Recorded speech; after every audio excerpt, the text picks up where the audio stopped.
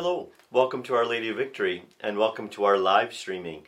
Alleluia, Alleluia. As we continue in this Easter season, today is Tuesday, April 20th, and today we're going to hear from the Acts of the Apostles once again, Acts of the Apostles chapter 7, verses 51 through chapter 8, verse 1. This is what we hear today. Stephen said to the people, the elders and the scribes, "You stiff-necked people, uncircumcised in heart and ears, you always oppose the Holy Spirit. You are just like your ancestors. Which of the prophets did your ancestors not persecute? They put to death those who foretold the coming of the righteous one, whose betrayers and murderers you have now become. You received the law as transmitted by angels, but you do not observe it." When they heard this, they were infuriated, and they ground their teeth at him. But Stephen, filled with the Holy Spirit, looked up intently to heaven and saw the glory of God, and Jesus standing at the right hand of God. And Stephen said, "Behold, I see the heavens opened, and the Son of Man standing at the right hand of God." But they cried out in a loud voice, covered their ears, and rushed upon him together. They threw him out of the city and began to stone him. The witnesses laid down their cloaks at the feet of a young man named Saul. As they were stoning Stephen, he called out, "Lord Jesus, receive my spirit." Then he fell to his knees and cried out in a loud voice, "Lord, do not hold this sin against them." And when he had said this, he fell asleep. Now Saul was consenting to his execution. The word of the Lord. Thanks be to God.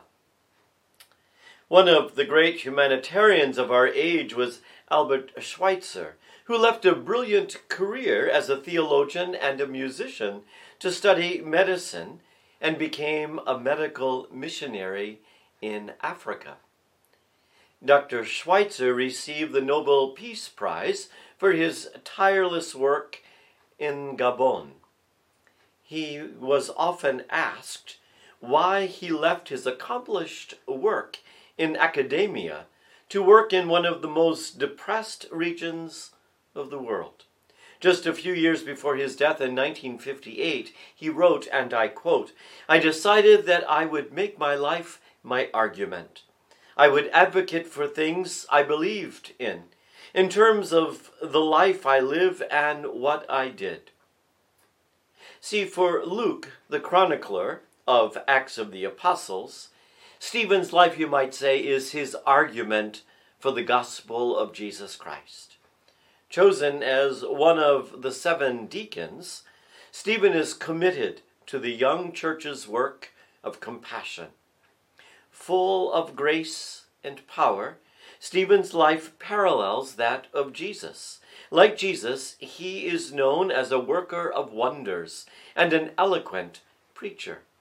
Like Jesus, Stephen runs afoul of the Jewish leadership for his indictment of their hypocrisy and their faithlessness. As anger grows among his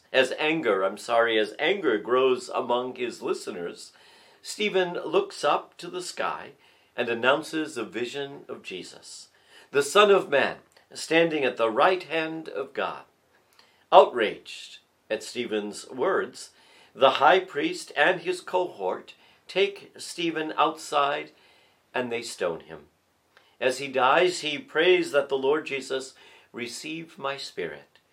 And as his master had done in last breaths on the cross, he asks God to forgive his executioners. See, the death of Stephen, you might say, is a watershed moment for the early church. For Luke, Stephen models the baptized of every succeeding time and place, who are called to make their lives their argument for Christ.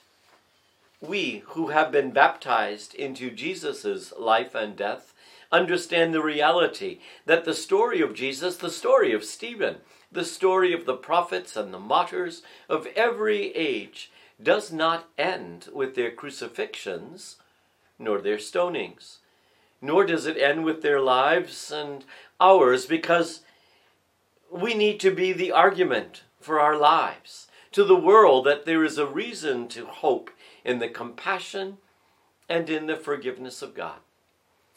There is that old adage from many years ago: perhaps you will be the only scripture that a person will ever read. If someone were to read your life, would you be an argument for the gospel of Jesus? That's a frightening thought, isn't it?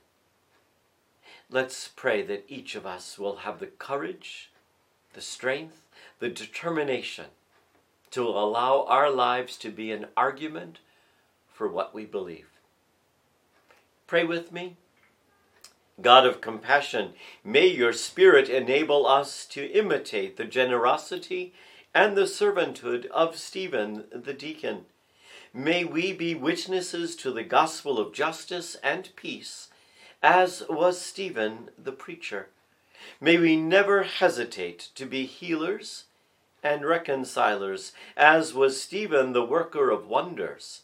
May we live our lives in your promise of eternity, as did Stephen the martyr. We ask this in Jesus' name. Amen. Our Lady of Victory, pray for us. Be blessed today, and bring this blessing today to every person that you encounter, who is Father, Son, and Holy Spirit. Amen. God bless you. Have a great day.